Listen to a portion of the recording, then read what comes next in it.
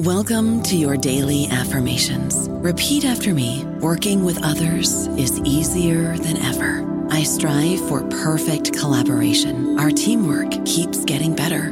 Yeah, affirmations are great, but Monday.com can really get you the teamwork you desire. Work together easily and share files, updates, data, and just about anything you want all in one platform. Affirm yes to start, or tap the banner to go to Monday.com.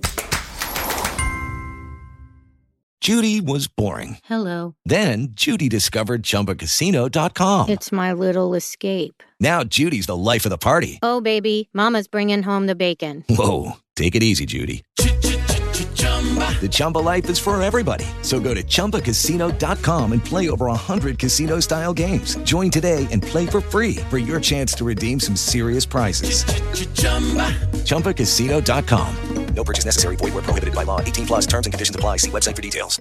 Hello, everybody. This is Marshall Poe. I'm the editor of the New Books Network, and I'd like to tell you that we have a new and improved website. It has 2 new features that we think you'll love. One of them is a vastly improved search engine, so that when you type in keywords, you'll get a bunch of episodes really quick. The other is the ability to create a listener account. And in that listener account, you can save episodes for later listening. So you can create a kind of listening list. We think these features are neat and we think you'll enjoy them. Please visit the site today. Welcome to the New Books Network. Microchips are both important and in short supply. So how important and what can be done to make them more plentiful? Also, what are the geopolitical implications of having the production of microchips concentrated in relatively few hands, which is what's happened? Well, for enlightenment on these issues, I'm joined today by Julian Camassa, who researches the microchip for the think tank of the Centre for Security Studies in Zurich. So welcome to you. Thanks, Owen, for having me. And just first of all, what exactly is a microchip? Well, microchip is basically a very indispensable part of daily life. In fact, they are built into almost all kinds of modern devices. Think of fridges, think of washing machines. They are in your computer, in your smartphone, in your cars. You have loads of them. What they do there is they perform essential control, computing, and storage function. Let me give you an example here. For example, the modern systems in cars, for example, they wouldn't work without microchips. We see that now in cars made in Russia, quite famously, what is not possible with the absence of high tech. And that's basically a car which is like one of the 1960s. That's interesting. So you're saying that Russian cars tend not to have microchips now, and therefore, their braking systems aren't as good and their various other functions don't work as well? Yes, also systems that would prevent more pollution. This Lada now they are selling. It does not have any emergency assistance systems. Airbags, I think, are missing. AC is missing. So, all kinds of steering functions. They run on chips. Also, to give you an example, the water boiling unit in a coffee machine is also regulated by a chip. Or if you want to generate electricity from a solar panel, you need a chip as well. So they're in our daily lives and they become apparent when they're absent, essentially.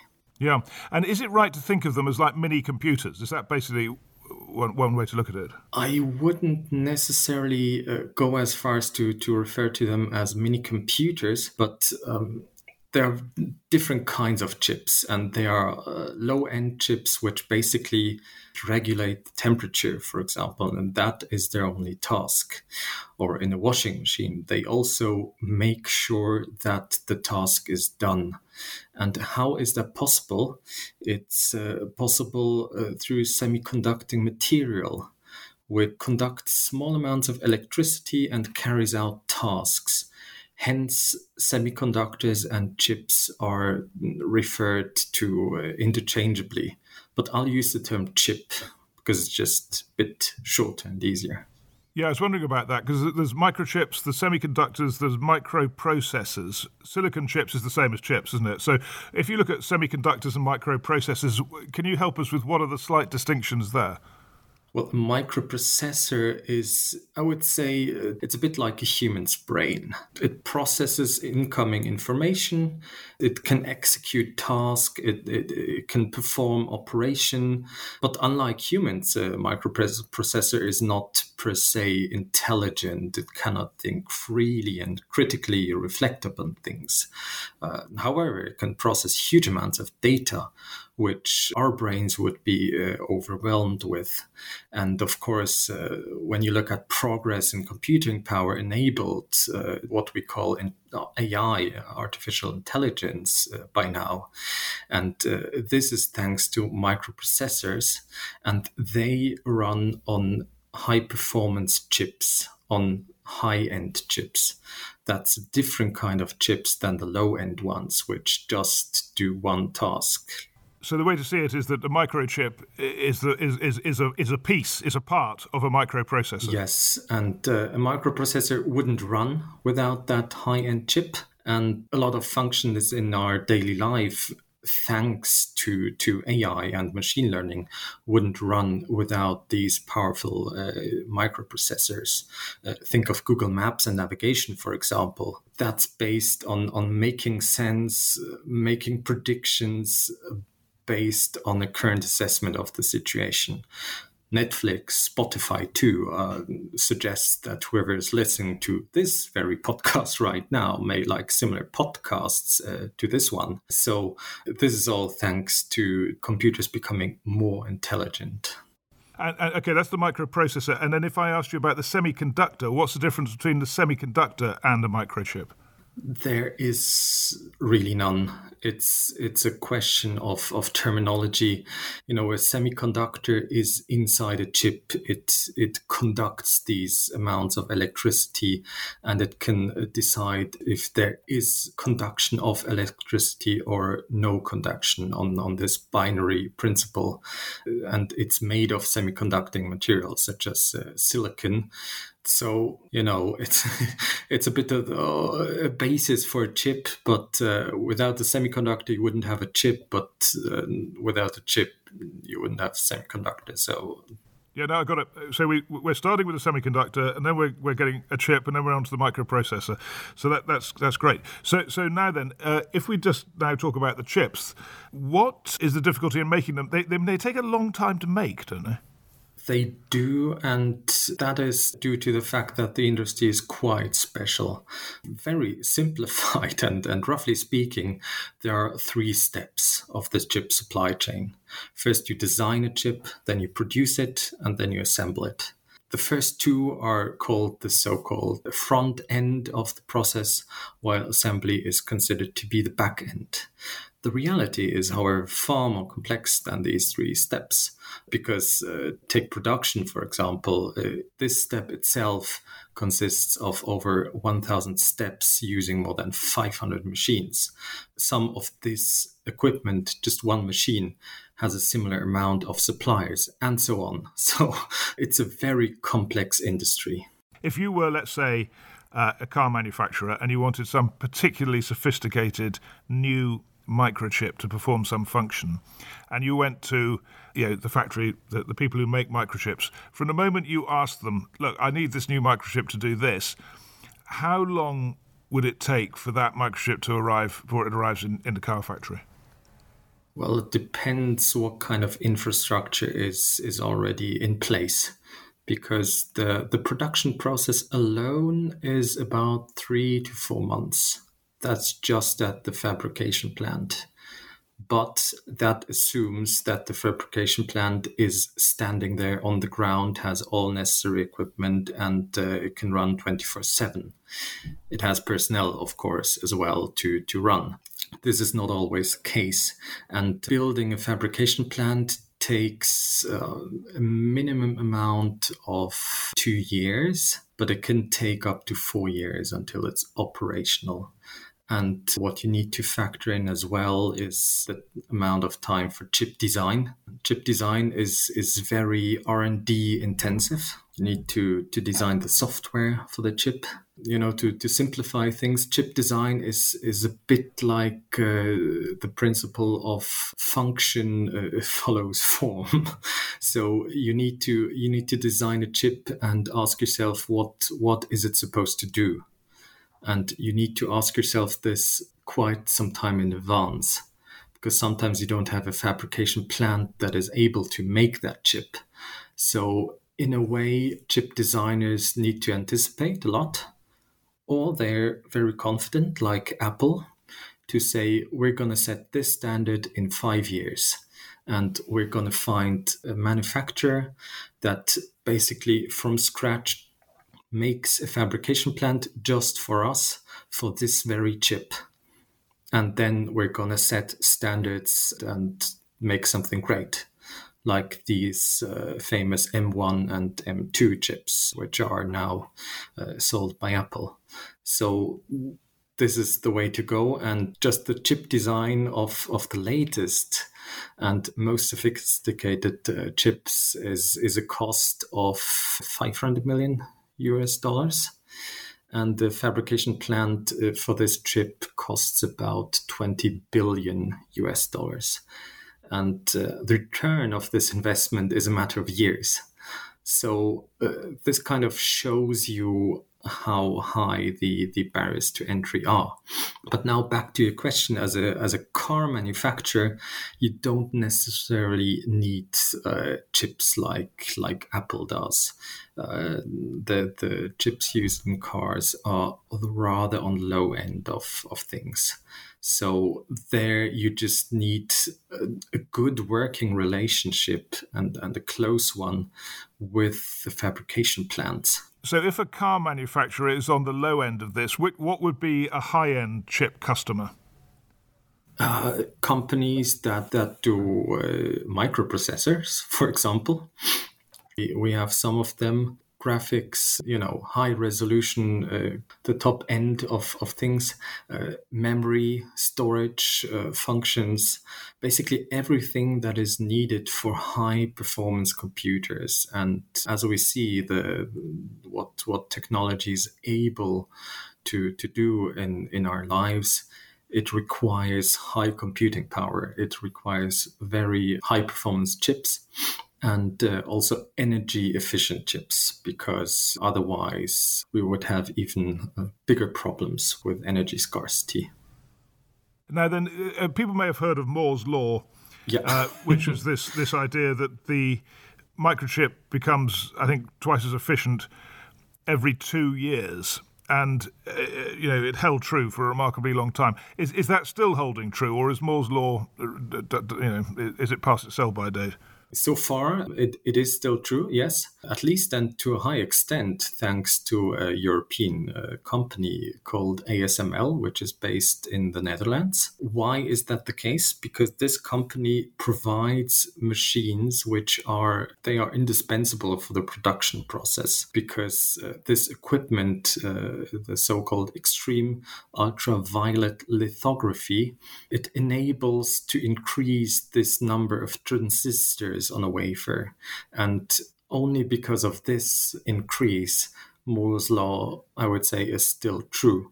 There are, however, opinions that this development may reach its tipping point, maybe also already in this decade, because when more transistor density requires so much cooling power that this energy would have to be used at the expense of energy needed for the transistor itself, then Moore's law might basically meet the realities of what we call trade-offs. That's right. You explained it better, because actually what Moore said was the number of transistors on the microchip would double every 2 years. Yeah. So okay, now then, we're going to sort of get into the geopolitics of this now, having worked out what these things are and how they're used. So one sort of technical issue which is underpinning a lot of the geopolitical questions, can you fit surveillance systems, surveillance channels, as it were, on chips? Because obviously if you can, That is very, very important, and it makes a big difference to a lot of things. If a country can produce a chip and sell it to another country, can they gather information from that chip as it's used? I think what you're referring here to is this technical term backdoors in hardware, right? It is problematic for three reasons. First, antivirus systems cannot detect it because it is built in the hardware. It happens, secondly, at manufacturing stage. And thirdly, it can therefore circumvent encryption systems. So yes, it is possible, but, and there's a big but, the malicious actor in question, whoever that is, this actor would have to know the exact purpose of a chip in advance and be somewhat involved in this manufacturing process of this very specific type of chip. You know, to give you an example, it is of little use to fit a surveillance system and monitor the temperature of someone's fridge. More interesting would be to fit surveillance in memory chips, for instance. But then again, memory chips for whom? And I doubt that this is very transparently known in a manufacturing plant or in an assembly plant. You can also install backdoors in servers or routers. You don't have to go into chips. Snowden's revelation about these NSA practices have revealed that you can do a lot of damage doing this in servers and routers. And this is a bit easier because you open a package and in a postal delivery, and as a security agency, you can have probably access to this, although it's doubtful if that is legal in all kinds of systems. But, the problem is out there for a decade. And of course, there are fears in the US about such Chinese activities. But what is also interesting that there have been developed some quite effective countermeasures. One of it is the so-called tychographic X-ray laminography. Now, this is a super technical term. I try to explain it in simpler ways. It is quite similar to biometric verification of our fingerprints. So you can make a 3D scan of a chip and verify if there were installed backdoors. So, it is a fear. But then again, when you look at the barriers to entry, this actor needs to be at the right time in the right place. So personally, I think installing backdoors in software might be easier for a malicious actor. That's very interesting. But just to be clear, if, let's say, China was making a mobile phone for the American market and it was producing the chips in China, then presumably if that whole process is occurring in China, they know perfectly well what the chip is for, then they could put a backdoor into that phone. Is that right? Yes. Right. Well, that does seem quite important. I mean, that does have a lot of implications then, doesn't it? They could, and it's not a surprise that the current US administration banned all kinds of Huawei equipment just most recently. There has been no proof that this practice happened, but I guess their rationale is we don't want to wait for proof. We have reasons to believe this could happen, and when it happens is already too late. And the US has its own tech supply chain. They have very powerful tech companies, so they are in the position to exclude these companies. Other countries are not in this position, of course. Exactly. Well, let's get on to that now and ask who's making them and how all that works. So which countries can make chips? Well, a whole range of them, but it depends which kind of chips do you refer to. I'll start with the high-end ones. And here, Taiwan and South Korea stand out. Taiwan, the famous company TSMC, it's huge. It's a huge company. The annual revenue is about $70 billion. So very, very lucrative business. They control about 60% of this contract manufacturing market. And TSMC is basically specialized in the high-end chips, meaning 10 nanometers and less. Now, just in order to avoid confusion, nanometers has no physical, it does not refer to any physical features. It's a marketing term for a certain process, how you make the chips, and it's a marketing term for how powerful these chips are. So 5 nanometers or 3 nanometers doesn't mean the chips are getting smaller or smaller. It's just marketing terminology.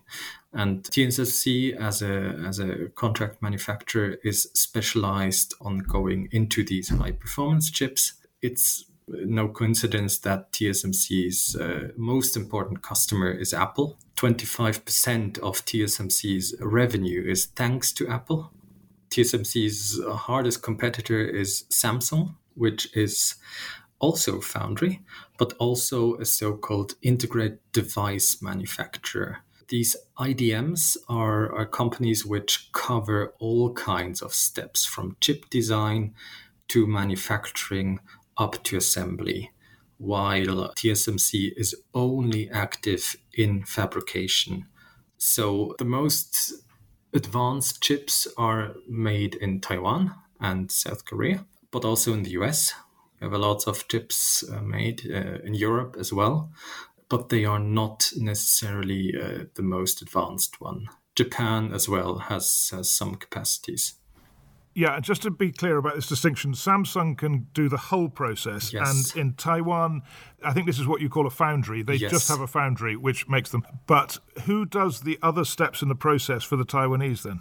Well, Apple designs its own chips, for example.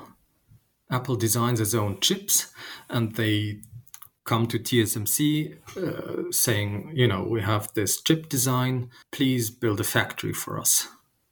We want to make them. And then a so-called outsourced semiconductor assembly and testing company does the whole assembly. So to explain it a bit clearer, there are currently 2 business operating models in the chip industry. One is the traditional one of these IDMs, companies like Intel, which cover most of the steps. They are still reliant on suppliers, of course, but they cover and are able to do most of the chips. And then the second business model, which came up with the most advanced chips, where there's a high degree of specialization and division of labor, where there's only one company highly specialized on one task, such as TSMC. Now, what's a bit surprising about what you've said is that I think in every other field since the Second World War, let's say, the United States has led the way in terms of not just the R&D, but also the production. You would expect this very high-tech industry to be based in the US. Why didn't that happen?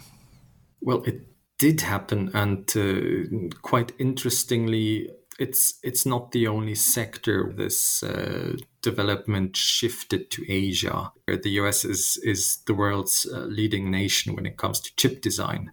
And chip design is crucial because it sets the standards. And, to tell you why this is important, when the US cuts off Chinese companies from its own chip design, which includes intellectual property, software, then this hurts. Because if you don't have this, you can't produce chips. It's like the foundation to have know-how about how things work. And the US is leading here. It's also leading in this IDM business. US companies have about 50% market share there. It's rather the contract manufacturing where South Korea and especially Taiwan are leading, and the US is lagging behind. But the customers for these foundries are still US based. So let's not get confused here. The US is still in a leading position. They know a lot about this industry. And this is also reflected in export control measures targeting China where it hurts, where China does not have anything to come up against because they are still reliant on US know-how. Okay, so to be quite specific about it then, the thing the US lags in is these foundries. Is that right? Where they actually make the things? Yes. Okay. And why did that happen? That happened for a variety of reasons. I think cost is one thing, because it was just cheaper to do it in Taiwan. Lack of industrial policy is another explanation, because this was done both in Taiwan and South Korea and heavily in China. But Taiwan proved to be quite effective in building up an interesting ecosystem to be in a powerful position for this business. Taiwan is not only powerful in the foundry business, it has a whole ecosystem built around it. So they have also some very important chip designers and chemicals needed for machines and assembly. So it's a bit a cost argument, because as long, and that's not just the US that didn't do it, also Europe, and now they're catching up with all kinds of CHIPS Acts to incentivize companies to invest on their territory. Yeah, I'm going to ask you about Europe in a moment, but just on the US, is there an effort in the US to get foundries built there? There is, and part of this CHIPS Act, which has a total volume of 40 or even $50 billion US, is subsidizing companies, foundry companies especially, to invest in the US. So what happened is that TSMC is about to make 5 nanometer chips in a plant in Arizona. This is partly due to this CHIPS Act, but also partly to Apple seeing some advantages and also some marketing advantages of saying, our iPhone was almost entirely made in the US. It has chips made in the US. That's a good selling point. And of course, Apple is pushing TSMC to go more sophisticated. So TSMC has doubled down on this investment in Arizona, and it is planning to open a second production facility for 4 nanometer and 3 nanometer chips from 2024 onwards. The total investment sum for TSMC is $40 billion US. And this is quite a win for the US. Interesting, by the way, before I forget it, when you look at investment, there is Moore's Law, but when this might come to an end, you might have another development where something doubles, and that's a cost to go more sophisticated. And here we see the difference of investment costs needed from the step of 7 to 5 nanometers. They basically double for chip design and for a fabrication plant. And this has not been the case in previous developments. So only for a difference of 2 so-called process node nanometers, you need to double the expense. Analysts are quite certain that this might continue. What is the consequence of that? It's basically that TSMC and Samsung have some near monopoly there to go more sophisticated, while even for the most powerful chip-making companies, it's very hard to go into this business. Intel, for example, is a market leader, a global market leader, but it lags about 3 years behind TSMC and Samsung. I don't know about you, but I'm very busy and I don't have a lot of time to cook. That's why I subscribe to Factor. Eating better is easy with Factor's delicious, ready-to-eat meals. Every fresh, never frozen meal is chef-crafted, dietitian approved, and ready to go in just 2 minutes. You'll have over 35 different options to choose from every week, including Calorie Smart, Protein Plus, and Keto. These are 2-minute meals. Factor meals are ready to eat and heat, so there's no prepping, cooking, or cleanup needed. They're flexible for your schedule, Get as much or as little as you need by choosing your meals every week. Factor is the perfect solution if you're looking for fast, premium options with no cooking required. Sign up and save. We've done the math, and this is important. Factor is less expensive than takeout, and every meal is dietitian approved to be nutritious and delicious. Head to factormeals.com/NBN50 and use code NBN50 to get 50% off. That's code NBN50 at factormeals.com/NBN50 to get 50% off. Yeah, well, I mean, let me just sort of put the Asian geopolitical question to you, US-Asian, which is a pretty obvious one, that if Xi Jinping in China decided to take over Taiwan, what would the implication be for the US in terms of chips? I mean, they're getting these plants in Arizona, which presumably after a time they'd be able to run without Taiwanese support, would they? So is the US doing this largely to protect itself against that eventuality? Yes and no. I mean, when you look at the numbers, Taiwan is the leading nation for this high-end foundry wafer production.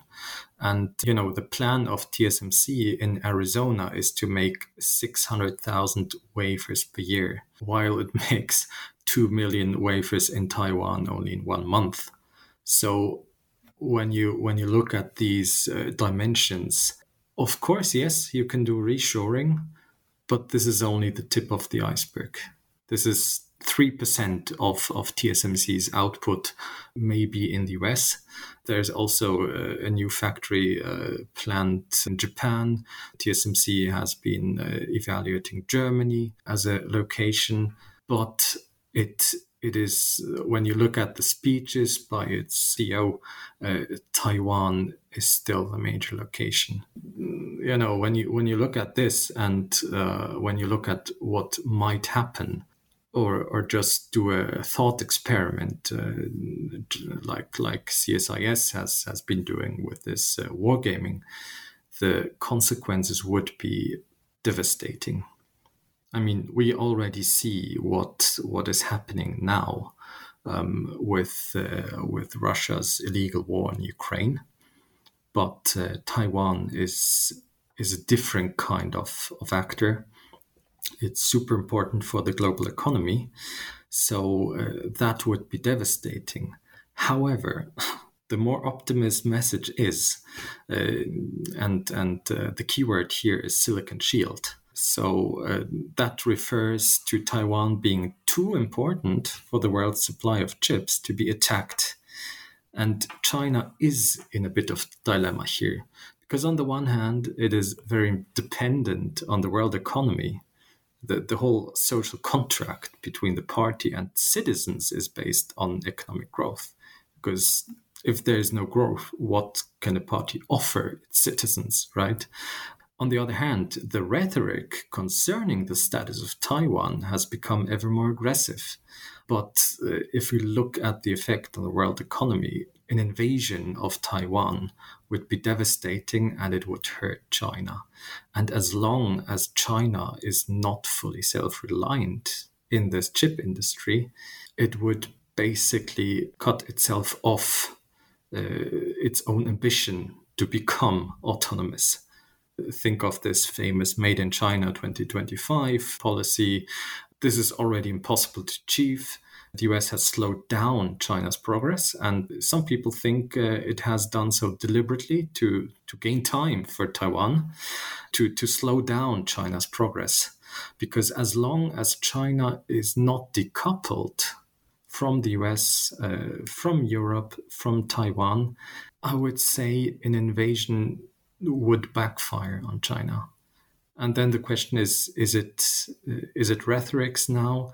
Is it domestic policy problems related to the whole coronavirus pandemic that Xi wants to rally the people behind him with this Taiwan policy?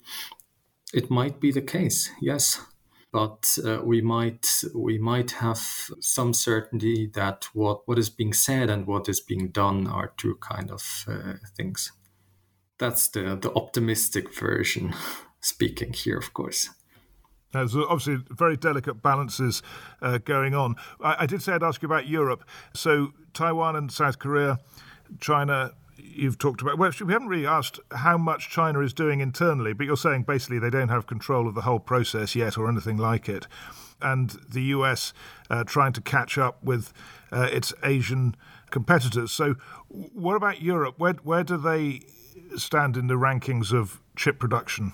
What can they do? What can't they do? Well, Europe is, let's put it this way, in somewhat of an awkward position here, because it does not really have a high-end electronics industry. We don't have European Apple or Samsung. Supercomputers are made elsewhere. So you need to look at the European industry, which is it's anything but low tech either. Don't get me wrong here, but the industry that has suffered is car makers, for example, and there has been a multitude of reasons why these shortages happened. But little of them had anything to do that there were not enough production facilities in Europe.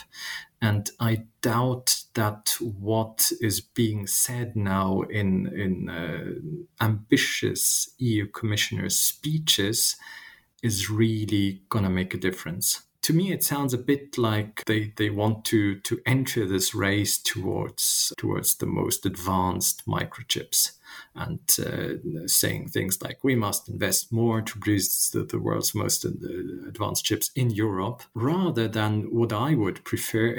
Let us bring chip assembly, for example, closer to our industry. Let us look at the supply chain. Let us fix choke points around there. Let us fix the weak links there, where there's no resilience due to a lack of redundancies, and let's create production facilities for our industrial needs. This I don't really hear in these speeches. And that is a bit problematic, because supply security is not determined by nanometers in any way. The shortage which occurred in Europe had different reasons. And Europe, don't get me wrong here again, it has quite important players as well. I already mentioned ASML. It's a crucial supplier of chip production equipment.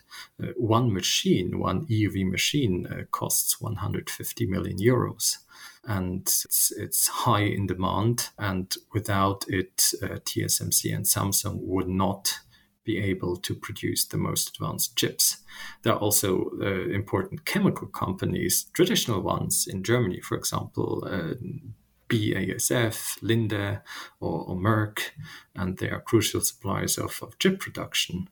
In Germany, you also have Siltronic, for example, which provides wafers for this chip production.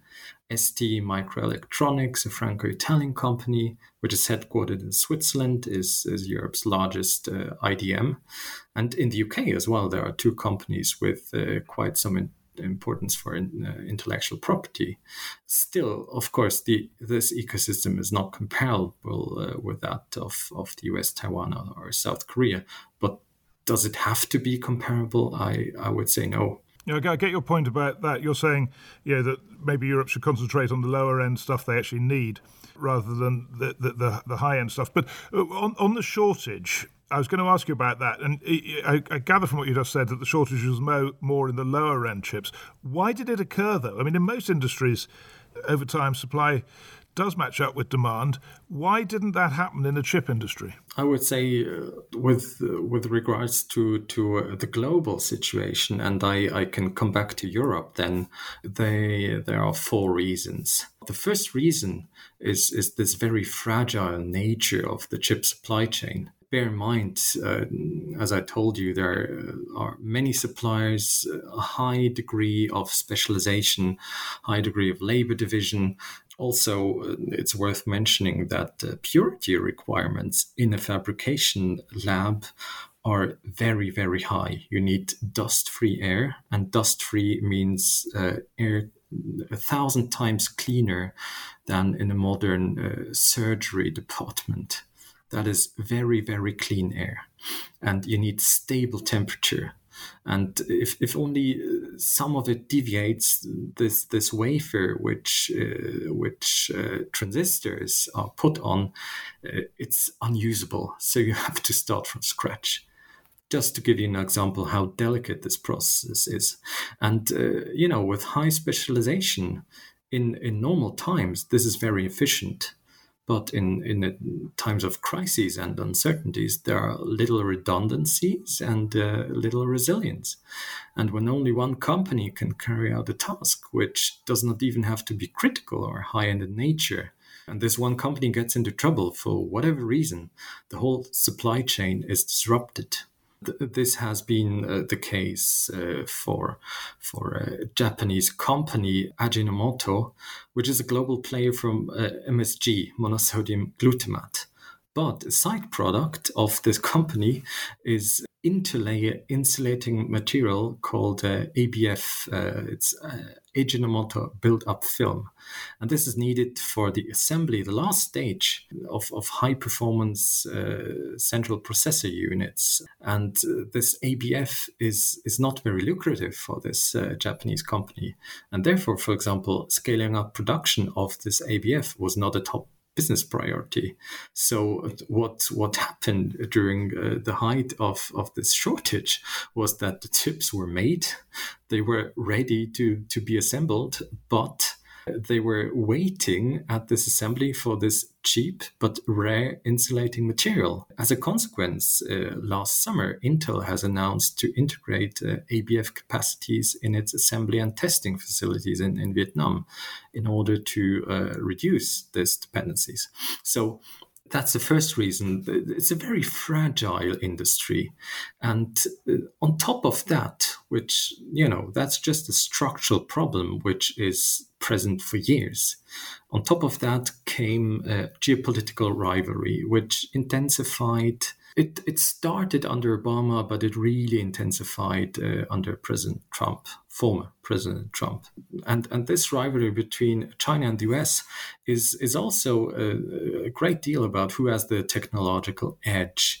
And here, what happened is that this export control regime from the US had the effect, it happened in 2019, that a lot of Chinese companies feared that there might be more.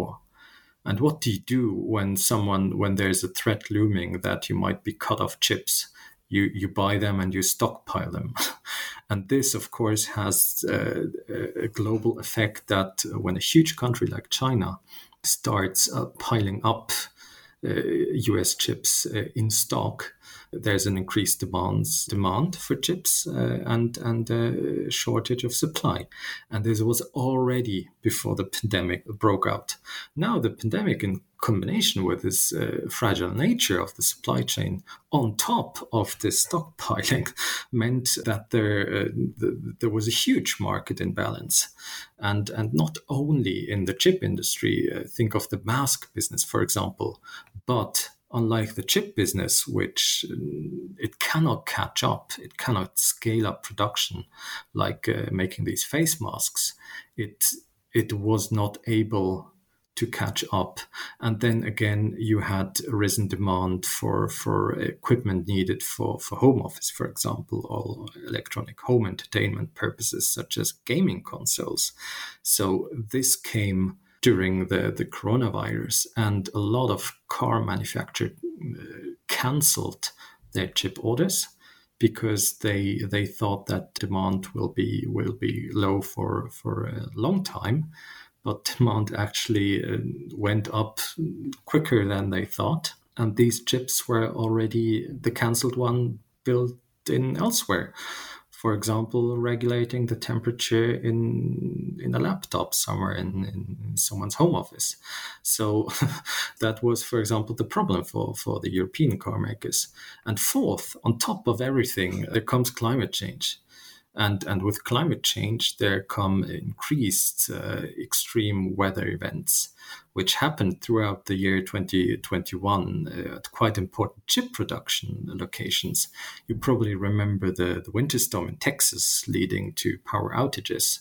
Now, these outages had severe consequences for Texas-based chip fabrication plants run by Samsung, NXP, or Infineon. The latter two are very important chip suppliers for the car making industry. In Taiwan as well, insufficient winter rain amounts resulted in droughts. And this has consequences for both the water supply and hydroelectric power supply. As a consequence, there were power outages in TSMC's chip fabrication plants. And as I told you, you need stable temperatures. So when you have a power outage, the whole fabrication process is lost. You need to start from scratch. So there are basically 4 reasons that led to this huge global shortage. And in Europe, I think the car makers made poor judgments about demands, and also relied a great deal on this principle of just-in-time production. Well, that really helps us understand the industry, actually, just hearing those vulnerabilities. And well, finally, let me just ask you to look ahead. I guess, beyond the risk of shortages and surveillance issues, that the big thing is, might this lead to conflict? Are chips so important that they could be the basis of armed conflict? You say you've done some war gaming in your think tank. What's your view on it? Personally, I'm always cautious about using words such as war. So this use in headlines of trade war and tech cold war and chip war, I'm not a big fan of it because it is misleading. I think chip wars or trade wars, it's a bit dangerous to use these terminologies. And to be fair, these kind of chip shortages I was speaking about, it's still a very so-called first world problem. It's a luxury to wait for your car. It's a luxury to wait for your laptop. It's a luxury to wait 2 months more for your coffee machine. The real problem is when you don't have electricity or warm water, like in Ukraine. The real problem is when you don't have food. These are real shortages. So we need to distinguish here about basic needs and luxury needs. And I think for basic needs, the threshold to go to war is substantially higher than about supercomputers and laptops. And I've spoken about this Silicon Shield of Taiwan. Why is that important? It might also discourage China of invading Taiwan, because what is logical, what Taiwan would do, is to destroy important chip making facilities before the enemy reaches hands on them, either equipment, machine, or know-how. So it's basically raising the costs for an invader, discourage them to do that. It's, in the battlefield, you destroy bridges to make more obstacles, and in the high-tech industry you can threaten to destroy it, and with that everyone goes down. So I don't think you would expect someone to go to war over chips. Wars might rather happen for ideological reasons. It's great to hear such an optimistic assessment. Yes, that's the optimist realist speaking in me. And thank you, Julian Camassa, for guiding us through this very interesting issue of chips and how they're made and how important they are and what they might mean in terms of geopolitics. So thanks very much. Thank you for having me, and I'm happy to have contributed something in here and shed some light. There's still a lot of nitty-gritty in this industry, but yeah, giving an overview was a pleasure for me. Thank you.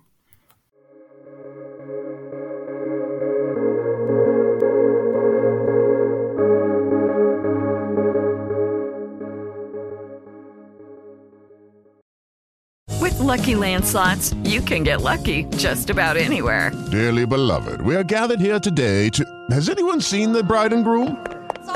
Sorry, we're here. We were getting lucky in the limo and we lost track of time. No, Lucky Land Casino, with cash prizes that add up quicker than a guest registry. In that case, I pronounce you lucky. Play for free at LuckyLandSlots.com. Daily bonuses are waiting. No purchase necessary. Void where prohibited by law. 18+. Terms and conditions apply. See website for details.